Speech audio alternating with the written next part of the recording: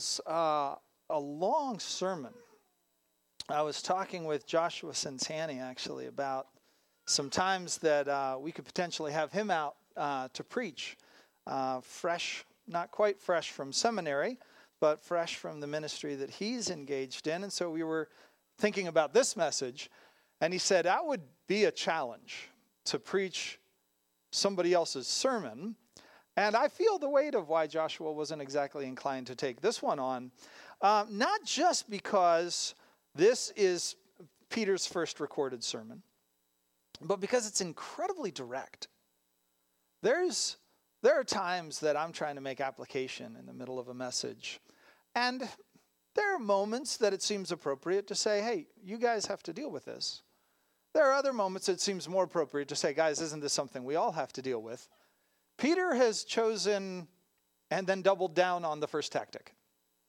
This is Peter talking to a group of people at Pentecost, one of the pilgrimage feasts, about something that took place a long time ago, 50 days ago, at another pilgrimage feast that would have involved some of the people that were there, to be sure, but also probably a good number of people that weren't there.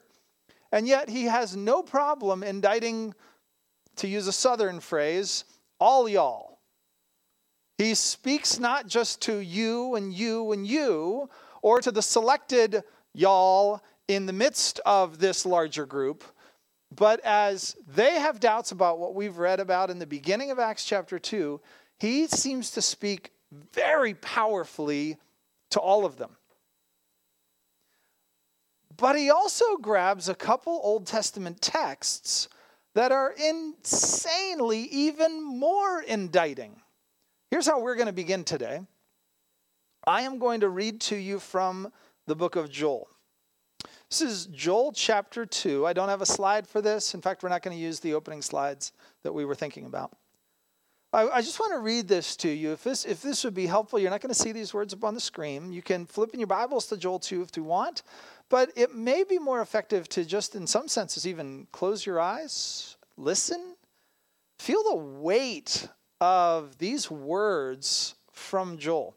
When I'm done with that, I'm actually going to read from two different Psalms, the other two Psalms that Peter quotes in his sermon. So for a little bit, you are going to hear the Old Testament read because these are the Old Testament references that Peter makes in his message. So listen to the entirety of Joel 2, Psalm 110, and Psalm 16. Blow a trumpet in Zion, sound an alarm on my holy mountain. Let all the inhabitants of the land tremble, for the day of the Lord is coming. It is near. A day of darkness and gloom, a day of clouds and thick darkness. Like blackness there is spread upon the mountains a great powerful people. Their like has never been before, nor will be again after them throughout years of generations. Fire devours before them, and behind them a flame burns. Their land is like the Garden of Eden before them, but behind them a desolate wilderness, and nothing escapes them. Their appearance is like the appearance of horses. Like war horses they run, and with the rumbling of chariots they leap on the top of mountains, like the crackling of a flame of fire, devouring the stubble like a powerful army drawn up for battle. Just so you know, there had been a locust plague that had just hit, and that's why you're hearing about these incredibly dexterous soldiers. It does sound like an army that's almost something out of Lord of the Rings, climbing up walls and those sorts of things. He's using army language to talk about this plague that just hit them. Continuing on in verse 6, before them peoples are in anguish, all faces grow pale. Like warriors they charge, like soldiers they scale the wall. They march each on his way, they do not swerve from their paths, they do not jostle one another, each marches in his path. They burst through the weapons and are not halted. They leap upon the city, they run upon the walls, they climb into the houses, they enter through the windows like a thief. The earth quakes before them, the heavens tremble, the sun and the moon are darkened, and the stars withdraw their shining. The Lord utters his voice before his army, and his camp is exceedingly great. For he who executes his word is powerful, for the day of the Lord is great and very awesome. Who can endure it? Yet even now, declares the Lord, Return to me with all your heart, with fasting, with weeping, and with mourning. And rend your hearts and not your garments. Return to the Lord your God, for he is gracious and merciful, slow to anger and abounding in steadfast love, and he relents over disaster. Who knows whether he will turn and relent and leave a blessing behind him, a grain offering and a drink offering for the Lord your God? Blow the trumpet in Zion, consecrate a fast, call a solemn assembly, gather the people, consecrate the congregation, assemble the elders, gather the children, even the nursing infants. Let the bridegroom leave his room and the bride her chamber.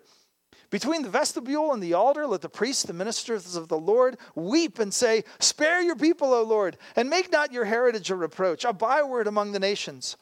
Why should they say among the peoples, where is their God?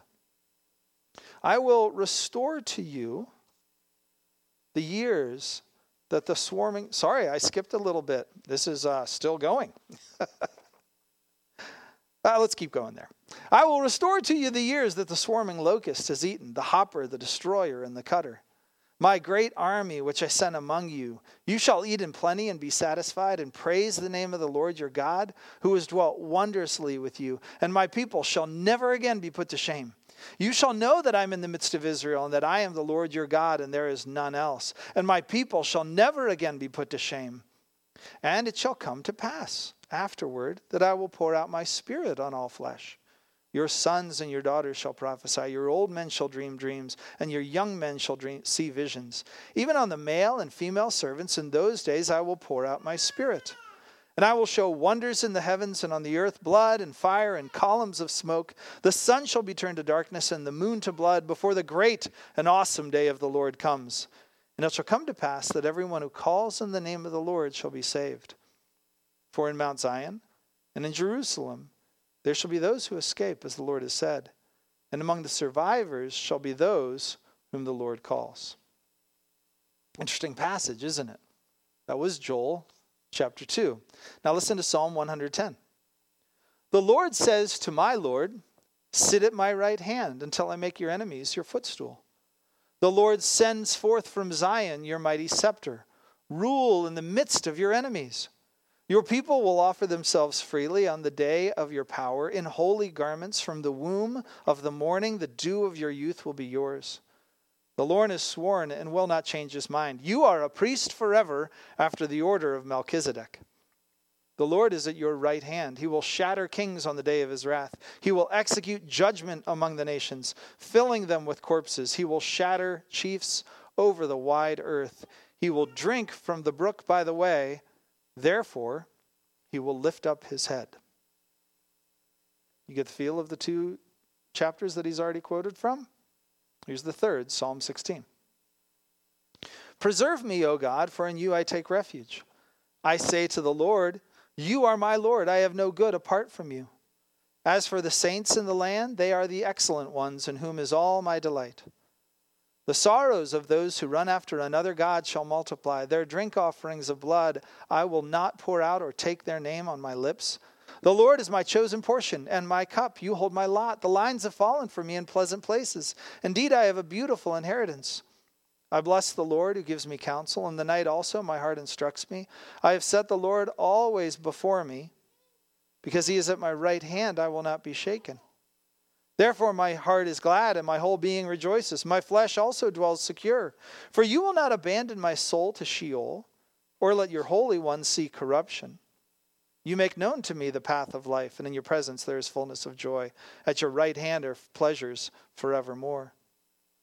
Then the Lord became jealous for his land and had pity on his people. Sorry, that is where my other one went to. I see my problem now. Anyway, are you feeling the weight of this? I've got paper in front of me, and I got a little confused in my reading of it. Imagine you're Peter. You have been praying and waiting as Jesus said that you ought to have done. You have been in Jerusalem and you are waiting for this promise from the Father that Jesus has said he's all in on. This is going to be connected, and you are seeing that something happened at Passover, and you might be kind of waiting for what is going to happen at Pentecost, and then it happens. in the upper room, 120 people are overwhelmed with the presence of God in such a way that they're beginning to speak, and it's as though the opposite of the Tower of Babel is happening, right? We've thought about that moment at Babel. Two people who share the same language at some point are unable to communicate, and the work site becomes the most complicated place you've ever seen. Because two people who used to be able to understand each other now can no longer understand each other. And in some measure of, kind of people picking teams or finding their own space, everybody sort of assembles together who can understand each other, and they make their way out. The exact reverse is happening here, right in front of Peter. Peter's very aware that this is the fulfillment of the promise that Jesus had said. But nobody else knows what's going on. And so they're starting to mock this. There's some level of confusion. There's a lot of different responses. But primarily what Peter's responding to in the beginning of his sermon is those that have been mocking. Because I'm hearing something I can't understand. It's sounding like babble. I can hear some people I do understand. That's sounding logical to me. This is probably just people who were drunk. And Peter needs to start responding to that. Now, if you're Peter, maybe Jesus' words to you in the upper room, don't be afraid of what you're going to need to say, because the Holy Spirit, the Comforter, will bring to mind everything you need. And somehow, in fulfillment of that promise, Psalm 16, Psalm 110, Joel 2, all of it kind of rushes into his mind, and this 4-point sermon starts to make its way out before him. I would love it if that was the gift that the Lord gave to me. 9 a.m. Sunday morning, I wake up fresh as a daisy because I had a nice long sleep. And I just pray, Lord, in the same way that you filled Peter to write this great sermon and just deliver it, would you do the same thing this morning? Sometimes you may be wondering, is that what happened the night before? I can say on average, no, it is not what happened the night before in my case. But it would be interesting if this is the way things work. Seems to be the way it works for Peter here. What we're going to do is we're going to try and take his message just as we get it. And so we're going to see Peter in his very pointed and prophetic sermon. We'll take it in little chunks. And then at the end, I want you to see the response of the people that are there. And at the end, I want us to kind of long for the fruit that God created out of that process. A sermon preached and responded to, and then the Acts chapter 2 kind of bliss. Eden arriving, it seems, in a community of saints who believe the same thing and are living out exactly what Jesus called for in this kingdom. But it happens from a sermon. So let's read the sermon. It begins in Acts chapter 2, verse 16, where Peter says, don't worry, guys, it wasn't all this other stuff. But he starts in and says, but this is what was uttered through the prophet Joel. And in the last days it shall be, God declares, that I will pour out my spirit on all flesh. Now, isn't it interesting where he starts in Joel? There had been a blast of locusts that had come through. The people were perplexed. Joel came to speak and to share this day of the Lord that happened using prophetic language that had been in Israel's psyche for a long time. The day of the Lord referenced many moments when God had saved his people and judged his enemies at the same time. The prototype of that in Israel's history would be their deliverance from Egypt, right?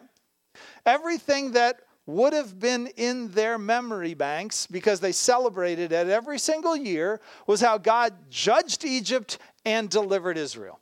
That was the first day of the Lord. Now, some prophets would speak of a day of the Lord, and they would reference actually Israel as the enemy. You guys have become so much like Egypt that God's going to have to visit a day on you. You, the rich, have been abusing the poor, and so God will deliver the poor among you and judge the rich and powerful among you. Not the Egypts out there, but the Israels. And so the day of the Lord in Old Testament usage is often like we read here in Joel. Within the same chapter, it seems like he's looking backward and saying, we all just got blasted by this plague, day of the Lord. And then he turns into the future and says, and there's another day of the Lord. And so if you're just asking Joel, wait. When is the day of the Lord? It's maybe a little bit more if we were to use our kind of language that we sometimes use. Our D-Day kind of moments. What is that? That's a reference, historical reference to World War II.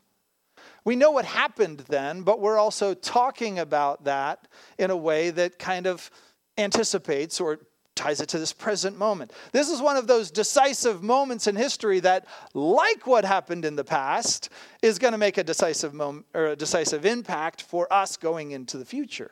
It was a D-Day, and we have a D-Day, and we're anticipating perhaps other D-Days. Or maybe the 9/11 language winds up taking root in our culture, where we look back at September the 11th, and should something terrible happen again, we'd have to say, this was another Pearl Harbor, another 9/11. Those kinds of moments. That's probably the best way for us to think of this usage of Day of the Lord. And we see it right here in Joel 2.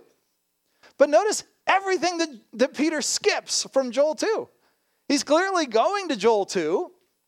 He's not obviously being able to look at something that's a disaster. He's looking at instead the fulfillment of a great promise in the midst of that Old Testament disaster. He's saying, after people see what God has done and repent, God pours out his Spirit. That seems to be the pattern from the Old Testament. And he's saying, there was a pouring out of the Holy Spirit right now. Here's what the pouring out of the Spirit will result in. Verse 17, I will pour out my Spirit on all flesh, and your sons and your daughters shall prophesy. Your old men shall see visions. Your old men shall dream dreams. My male servants and my female servants. In those days I will pour out my Spirit, and they shall prophesy.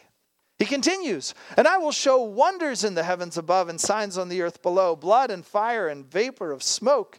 And the sun shall be turned to darkness and the moon to blood before the great day of the Lord comes, the great and magnificent day. And you're asking, Peter, I see why you skipped so much of what you quoted in Joel. Shouldn't you have truncated things a little bit? Because, yes, we get it. These guys aren't drunk. We get it. You're saying that they're speaking in ways that are abnormal because they are empowered by the poured out Spirit. But why are you talking about blood and fire and vapor and smoke and the sun turned to darkness and the moon to blood before a great day of the Lord comes, a great and magnificent day? It's interesting, isn't it? Because we can't say that Pentecost is the fulfillment of that part of Joel 2. But just like Joel in the past pointing ahead and saying there is judgment for those who don't repent, he presents the coin that has both sides.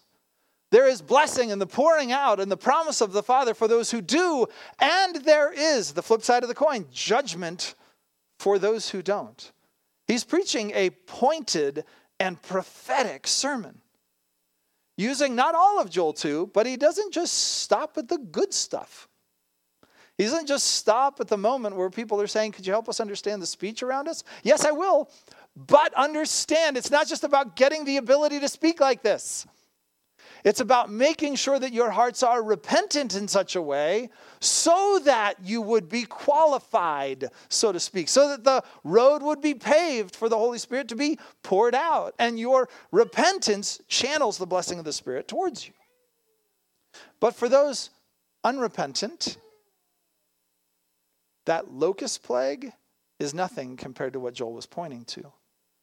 And in the same way, Jesus has said that Jerusalem is about to see some trouble in their lifetime. He was very clear on this point. There is in Jerusalem, where he is right now, there is a day of judgment coming. And so we ask, is that the final judgment? But much like Joel saying, there has been judgment, there will be future judgment.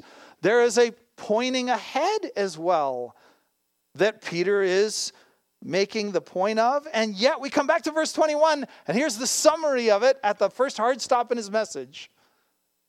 Let me quote the last thing from Joel 2 I need you to know. Anybody who calls on the name of the Lord will be saved. That's his first sermon point and Old Testament reference. He grabs this really obscure, but also really pointed Old Testament text, says, here's the two sides of the coin. Repent and receive the Spirit.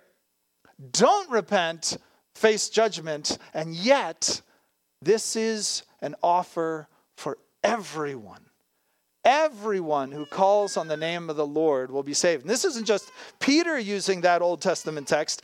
In the book of Romans, chapter 10, Paul says, if you confess with your mouth that Jesus is Lord and believe in your heart that God raised him from the dead, you will be saved. For with the heart one believes and is justified, and with the mouth one confesses and is saved. Why? For Scripture says two things. Everyone who believes in him will not be put to shame. For there is no distinction between Jew and Greek, for the same Lord is Lord of all, bestowing his blessings on all who call on him. And that's getting to Paul's major point, right? Paul's major point when he's writing to the Romans is don't distinguish between Jew and Gentile. Don't rank people. God lets everyone who believes and speaks be saved, regardless of their heritage, regardless of their fill in the blank, education, popularity, whatever. But the second point then that he makes from the Old Testament is the quote also from Joel. Everyone who calls on the name of the Lord will be saved. So this is the first hard stop in Peter's message. And yet there's one other point that I think is really interesting. We guys were talking on Saturday morning. We were talking about design patterns in narrative. The way that stories are told. The way that history is recounted. And trying to let the structure kind of make its point. Well, as conversations do, we sort of started there and wound our way to some other things. And we were talking pretty soon about prophecy and the gift of tongues. Let me ask you a question. What do we see? What gift do we see taking place in the book of Acts, chapter 2? It is the gift of... But Peter said prophecy. Interesting, isn't it? We would call this the gift of tongues, particularly in this context, the ability to speak in a language that you haven't studied, you haven't worked on, so that somebody else can hear the wonders of God proclaimed in their language. It catches all of their attention. It seems to make a big difference. And yet, Peter goes back and grabs a word called prophecy, which I find intriguing. Because Paul will later on make a distinction in the book of 1 Corinthians between the gift of tongues, which seems to be a group of folks in the church who were saying, we've got the original power. And if we have the original Pentecost power, then we probably have a greater importance among everybody else in the church. And Paul says, well, if you were so important, why do you need a sidekick in order for us to even understand what you're talking about? If outsiders come into your building and you're all just talking in foreign languages, they're not going to know what's going on. But if a word of prophecy is spoken, you see what he does? He distinguishes between the two. We're not studying 1 Corinthians. Instead, we're studying a text, a sermon in this text, where Peter doesn't seem to make a distinction between the gifts of tongues and the gifts of prophecy, does he? Instead, what he says is basically this. When people are filled with the love of God through the work of the Spirit of God, to use the Romans 5 language, when the love of God is poured out into their hearts through the Holy Spirit, they can't help but speak. So that Paul can say in Ephesians chapter 5, you should be continually filled with the Spirit. And then if he says, if you are, here are the things that you'll be doing. You'll be speaking. You'll be singing. You'll be speaking words of gratitude and encouragement. And you'll be submitting to one another. But 3 of the 4 of the things are just people talking. The Spirit unlocks our tongue so that what captivates our heart comes out of our mouths, which is kind of Paul's point. Why are you saved? You're saved because something has grabbed you so deeply in the side through the work of the Spirit that it no longer stays academic, but it becomes watery. You become like a sponge saturated in something, so much so that what you're saturated in is now in you and it's going with you wherever you go. And so you're this big sloppy sponge being thrust into a bucket and brought back out into the workplace, and thrust into a bucket and brought back out into the workplace. And Peter's saying, that's what's going on, guys. The prophets are here. And there's no distinction about who has this capacity. The gift mix will be described and dissected a little bit later on. But this capacity is the fulfillment of this Old Testament promise. Now, if what you wanted to do right there is just put the pause and go, great, Peter, how do we get the power? Because that's impressive. I want to be impressive like that. Well, this wasn't all of Peter's sermon, was it? He doesn't just stop here and say, everybody who calls on the name of the Lord shall be saved. He says, actually, there's something you need to repent from. So listen as he continues this pointed and prophetic sermon in verse 22.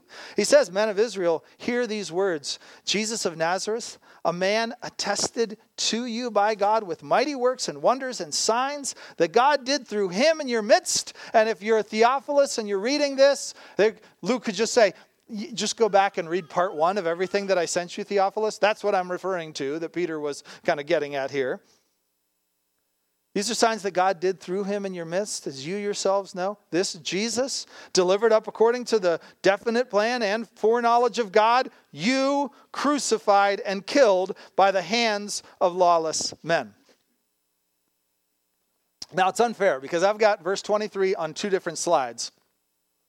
But would you just grab verse 23 with me? Look at your Bibles if you've got it, or look at the 2 different parts of this.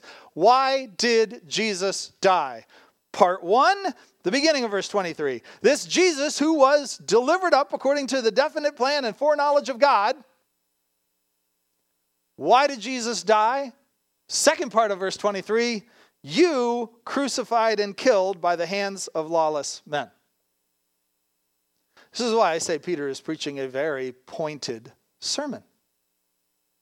He is not saying that you stole the plan from God and you short-circuited and ripped out control of the universe from the God of the universe. This was his plan, but you are responsible.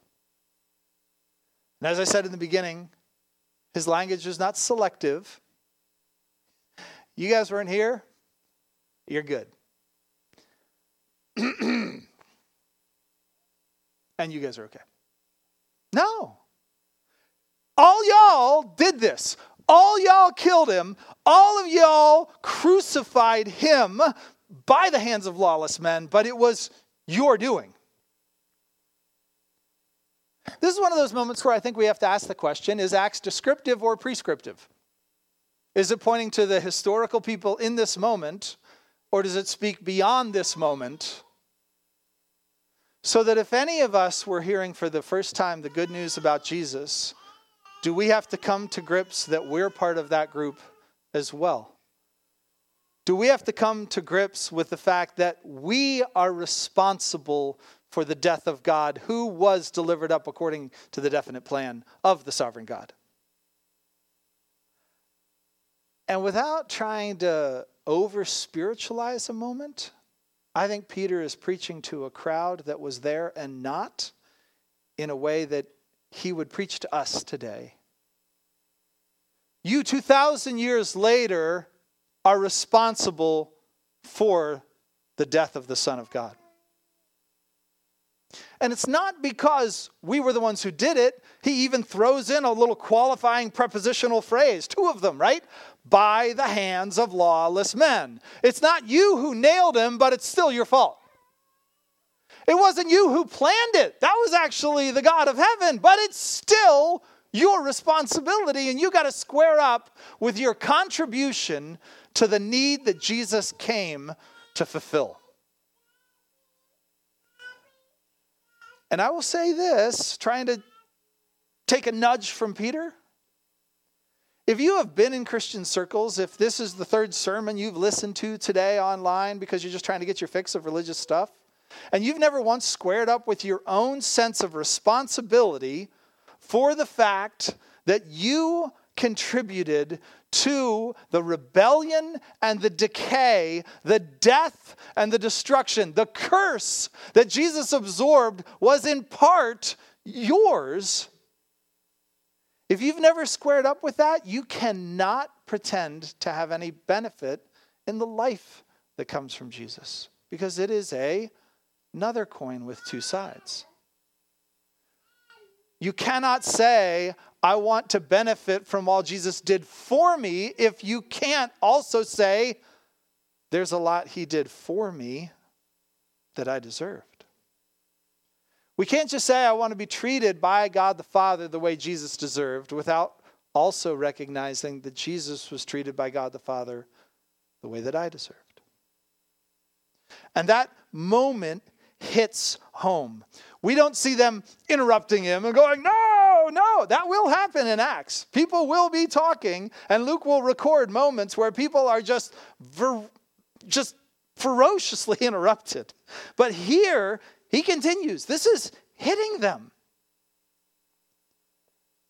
But he points out in verse 24, God, though, raised him up, loosing the pangs of death, because it was not possible for him to be held by it. And here then he quotes his second Old Testament reference. For David says concerning him, I saw the Lord always before me. He is at my right hand that I may not be shaken. Therefore my heart was glad and my tongue rejoiced. My flesh also will dwell in hope. For you will not abandon my soul to Hades, or let your Holy One see corruption. You have made known to me the paths of life. You will make me full of gladness with your presence. Pointing where they stand in the midst of this, he says, you know that psalm that has all those promises of hope and life, deliverance from destruction and death? Jesus Christ of Nazareth is the only one who deserved that. He is the only one who could read this and say, I'm the one who lived out every blessing of this. I'm the one who would ultimately be delivered by you. I'm the one who has been perfectly full of gladness with your presence. And I'm the one who, whenever I encountered Hades and death, I was not abandoned to these things. You didn't let me, your Holy One, see corruption. Peter's saying, that psalm, it wasn't about us, guys. It was about him. Second point of Peter's message. First point, what you're seeing is the work of the Holy Spirit, and it requires repentance. Second point, here's what you've got to repent of. You killed Jesus. He's alive, though. And now, alive and reigning, you got to square up with your contribution towards his death. Third point continues in verse 29.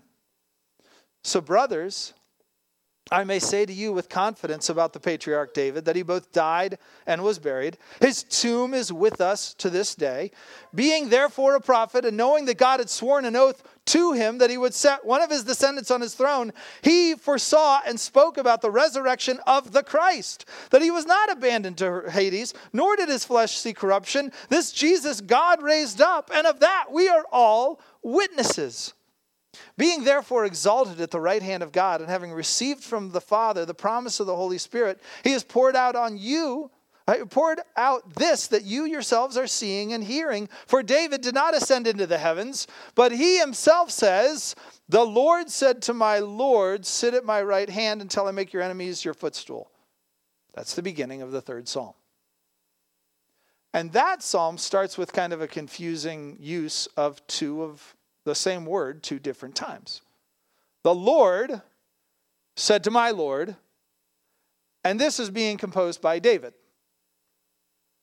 So, what was David talking about?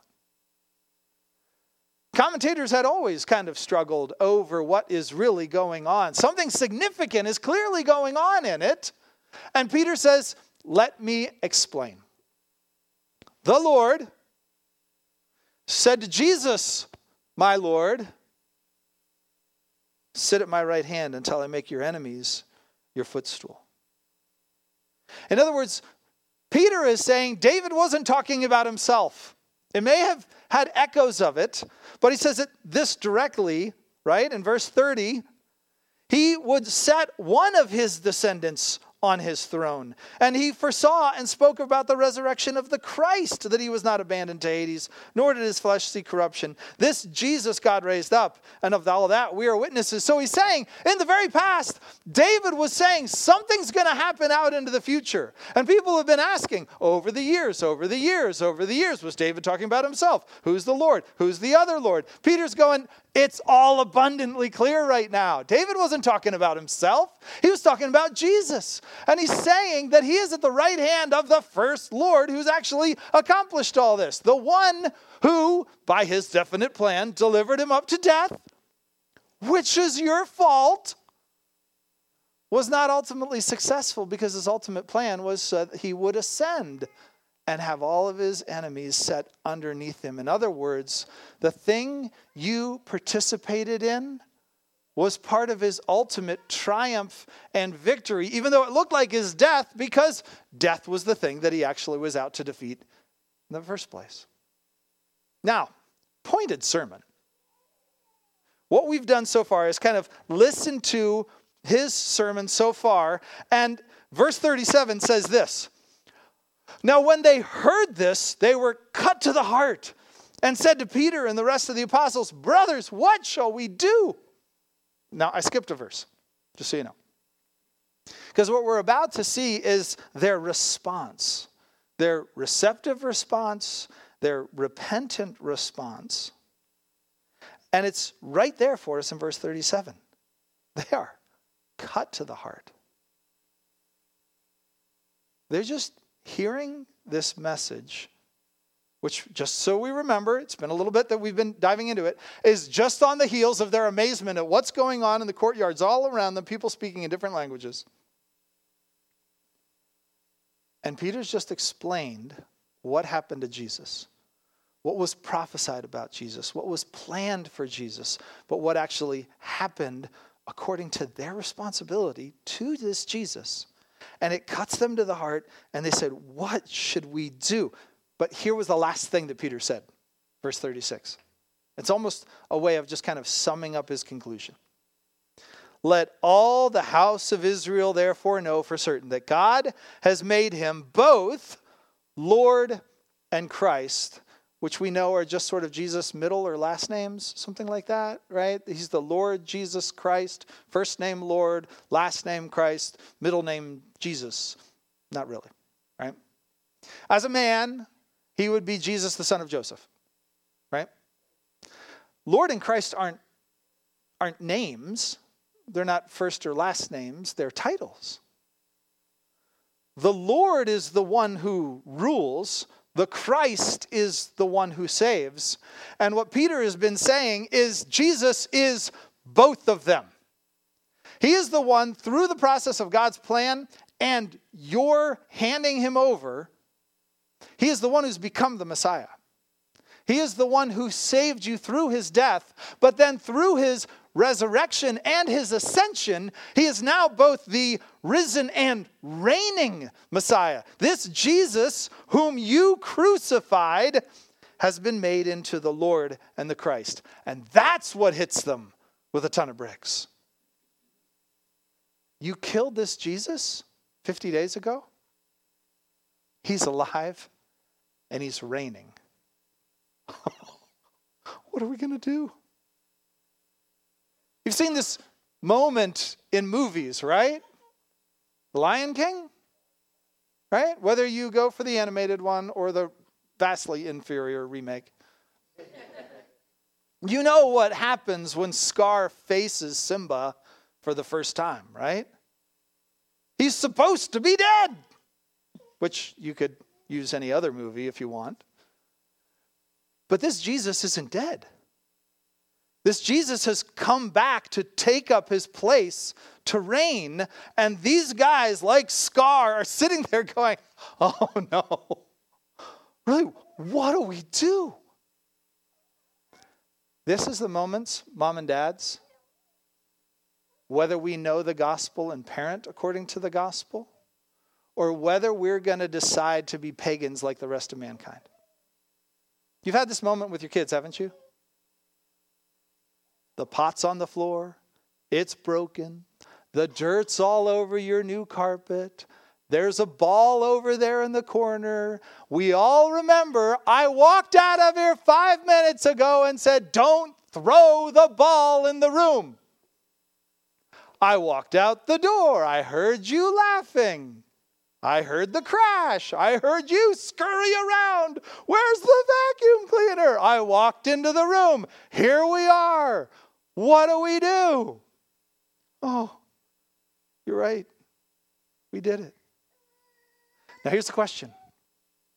Are we Christian parents? Are we gospel-believing parents? When someone is caught in their sin, what do we do? It is not Christian parenting to say, oh, don't worry about it. You defied me. You broke my rule. It's okay. It's not Christian parenting to say, well, this is going to come out of your allowance. And once it comes out of your allowance and you've atoned for what you've done wrong, it'll be okay. It's not Christian parenting to say, well, I'm going to treat you like a jerk or I'm going to lose my temper. None of that is Christian. That's just common. It's just the way the world works. Tit for tat. You did something wrong. I'm going to get angry. You did this. You're going to have to pay it back. Now, there's wisdom at times, and that can even be biblical. But it's not the message of the gospel on display in our parenting, is it? Papa Peter is right here. The ball's on the ground. The pot is broken. Jesus has been crucified. It's their fault. They're cut to the heart. They're asking, Dad, what do we do? Now listen to his response. Peter said to them, repent and be baptized, every one of you, in the name of Jesus Christ for the forgiveness of your sins, and you will receive the gift of the Holy Spirit. You may have heard one of those words accented a little harder. It's not repent and be baptized, every one of you, in the name of Jesus Christ for your self-atoning of your sins, so that if you were to repent and if you were to be baptized, somehow that's a deed you did that, balances out the scales. No, there is one solution to even the guilt of the death of the Son of God. And it is only that God would wipe away sin. So you got to own it. It looks like you have. So I want you to adopt a brand new mentality. I want you to so adopt this brand new mentality that you are going to be baptized not into some of your works, some of your deeds, into the identity of your perfection. You're going to be baptized into the name of Jesus Christ so that what happened in his death can forgive your sin. And that message works. For the promise, verse 39, is for you and for your children, for all who are far off, everyone whom the Lord our God calls to himself. So that if we want to be Christian parents, to go back to the parallel illustration for a second, and we want our kids to get the same reality that Peter was trying to drive into the crowds, we would say to our children, you are responsible for this. Can you confess? Can you agree with that reality? Yes. It gets a little worse because God has actually called you to honor your father and your mother. He's said that for you under my authority, that means that you're to be obeying me. And so not only did you disobey and disrespect me, but you actually disobeyed and you disrespected God. What can you do to make this right? The only thing I could present to you, my son or my daughter, is I forgive you. If you're willing to acknowledge your sin, I forgive you.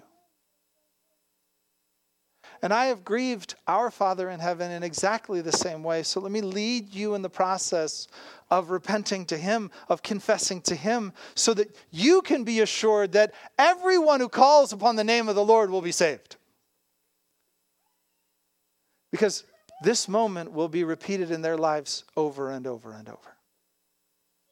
And Peter, leading his kids back to the Father for the forgiveness of their sins, with many other words, he bears witness and continues to exhort them, saying, "Save yourselves from this crooked generation." So those who received his word were baptized, and there were added that day about 3,000 souls. This is what we want, right? Every time the truth is presented, every time sin is confronted, we want to see people come back and say, "I can't believe that this is true. But if this is true, I am cut to the heart. I am somehow, by these words that you're presenting, I'm split open and bare. I don't know what to do." And the Christian has the privilege of being able to come along and say, you do exactly what I did. You come to God and you ask for forgiveness so that he can bring you into Christ and change you so that you're not like the rest of the world. That's the only hope for all of us, guys. And that moment takes place. And I think if we can pause for a sec before we marvel at what else God does at the end of this chapter, I think this is a moment we should be praying for more often. Because Peter does nothing to prep for it. This isn't Peter handing out flyers. Holy Spirit's gonna show up. Let's get everybody here. He's just doing what God has told him to do. In the middle of it, the Holy Spirit shows up. And whenever the Holy Spirit shows up, people have a question. And when these people have a question, his promise to Peter is fulfilled. The Holy Spirit brings words to mind, and Peter gets to speak them out. And people will go, "What in the world do we do?" And Peter's able to say, you go to God for forgiveness. And they do, and they're saved. Just like all the prophecies had said would happen. Guys, what if we prayed for that moment to take place in big and small ways throughout the course of this next week? What if when we woke up in the morning, we didn't worry so much about our plans, but we just said, "Lord, prepare me for yours. Lord, I don't know exactly where you're going to take me this week, but would you help me with my kids not to miss the moments where they failed and I get to introduce them to a saving Jesus? Would you help me as I walk through my day just to be able to recognize someone who may be wrestling so deeply inside, cut to the heart deeply inside, and just needs to know truth?" Brother, friend, you seem kind of sad. Are you okay? What if we anticipated that these kinds of moments could happen in big and small ways through us? Because Peter used to take fish out of water and give them to people for money. That's who he was. Your job might be slightly more technical than that. And yet so often we think that this kind of work is reserved for the others. But we just recognize that Peter was the one sent, not because he was qualified, but because he was chosen. And I can say the same thing for all of you. The path God leads you on this week may lead you to people cut to the heart who just need you to speak of the overflowing love of God from what he's done to you so that you can help them experience the same God. But then beyond that, having that happen in that moment with a church that goes from 120 people to 3,000 people at one moment.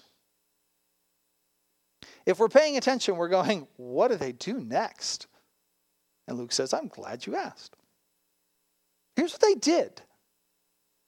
They devoted themselves to the apostles' teaching and the fellowship. They devoted themselves to the breaking of bread and the prayers. They were a church committed in one verse to four things. They were devotedly committed to being taught, being in fellowship, being in community, and being in prayer. And this is so hard to make happen. 18 years of experience here. 10 years in a church back in Pennsylvania. It's so hard to make this happen. But isn't it great when it does? Isn't it amazing when we can see echoes of it here? When we can recognize that the reason we gather together for our fellowship, for our meals, is that we want to pray and discuss God's word together with people that we might not hang out with otherwise. But the only thing that binds us all together is we were forgiven by God, and so here we are. God cut me to the heart. I heard the good news, and so here I am. And in their midst, awe came upon every soul. And there were signs and wonders being done through the apostles. And everybody who believes were together, and they had all things in common. So much so that they were selling their possessions and belongings and distributing the proceeds to all as any had need. I was talking with Aldo, who's in charge of our benevolence kind of fund, right? And we were talking about the fact that there's actually too much money for our comfort level right now in the benevolence fund. But we were discussing conversations we've had with folks within the church where we were like, hey, we feel like there's a need here. We could probably try to help this need. And people were like, no, save that for people who are in need. I love being a part of a church where those are the conversations. We're having arguments about whether or not somebody can get money, right? Like, there are abundant needs, and what's happening here, compounded by the fact that all these people were here for pilgrimage, and they decided to stay for an extended holiday with minimal provisions, with no refrigerators, with no Hotel 6s, all that kind of stuff. What are they going to do? Well, the folks that are around are like, I got stuff. This is a clear moment of God. I would love to sell my stuff to fund it. Wouldn't it be great if we heard of needs, maybe not even needs that are close to us, needs somewhere else, and we could say, hey guys, we'd love to help these needs. Oh, by the way, somebody's given like 20 grand, and if we could give 20 grand, then we could send 40 grand. And then we start talking as elders, and we're like, well, let's tell the church about it. And we're like, whoa, guys, there's a lot of money coming in. We just sent 5 grand. We're going to send another 5 grand. It looks like we're actually going to use up this entire $20,000 matching grant because of folks that are here, folks that are outside, that are hearing about needs in Nepal. Like, it's happening. There was 120 people. I mean, at our biggest, we've been 180 people, right? Like, okay, well, actually, I'm seeing some parallels here that excite me, that encourage me, that there are people selling possessions and belongings. You know why they possessed them? You know why those things belonged to them? Because they wanted them. They might have bought them so they could use them. And they sold them, and when they were done selling them, you know what happened? They didn't have them anymore. That means that their lives were less convenient. That means they were less prosperous. That means their futures were maybe even less secure than before they gave it away. But they gave it away, distributing the proceeds to all as any had need. And day by day, attending the temple together and breaking bread in their homes, they received their food with glad and generous hearts, praising God and having favor with all the people. And the Lord added their number day by day, those who were being saved. If you look in your bulletin, here's what I put on the back sheet for this paragraph. I think that each of us in that large description from verses 42 through 47 have something that just grabs our hearts.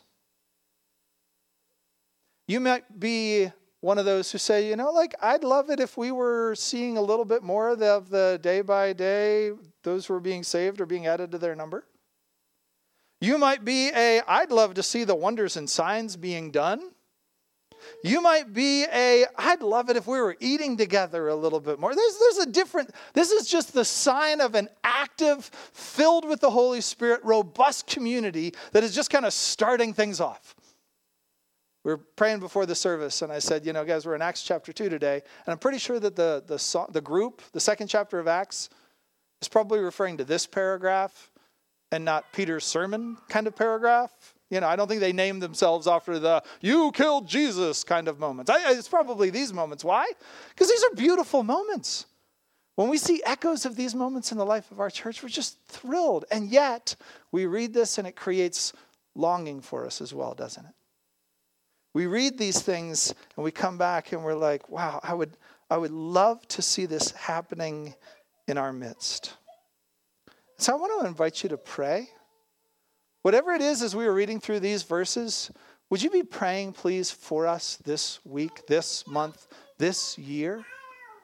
As we wrap up 25 years as a church and we're thinking about the next 25, would you be praying about that quarter of a century and asking, God, would you please do this among us? Bring the unsaved and have them added into our number. Lord, would you make us more glad and generous? Would we be able to enjoy and share things together? Lord, would we be more sacrificial and honest about our needs together? Lord, would we be those who are devoted to both your word and to praying together, who are devoted to fellowship and to doing good together? Lord, would you just make us like this? Guys, could you be praying for us in that regard? Because I'll say this. I think those are prayers that God answers. Because I don't think that Luke's point in recording this was one of those moments that's going to be like, here's what was happening. Boy, isn't that scary? There are going to come a couple of moments in Acts that are going to be like, here's what happened. Wasn't that scary? This isn't one of them. I think the Holy Spirit inspiring Luke was saying, this is what was happening. Isn't this appealing? And so in whatever way this looks appealing to you, please pray with that kind of power and zeal that God works that way among us. Let me start that process by praying with us now. Father, we recognize in your word the things that you do that are extreme, that are bold. You adding 3,000 people to one little congregation here in a day so that they're just overwhelmed with need and overwhelmed with opportunity. Lord, that seems amazing. I don't know what we would do if 3,000 people showed up here next Sunday. But in whatever measure you want to bless us, Lord, I pray that you would give us a greater hope that this is still possible. That your miraculous power being at work is still possible. That repentance and growth and change are still possible. That generosity this way is still possible. That Lord, we could be like them, devoted to teaching and prayer and fellowship and time together. Lord, will we be marked by a similar generosity, by a similar mission, and will we sense the same kind of fruitfulness among us as you did in this moment here? We ask this in Jesus' name. Amen.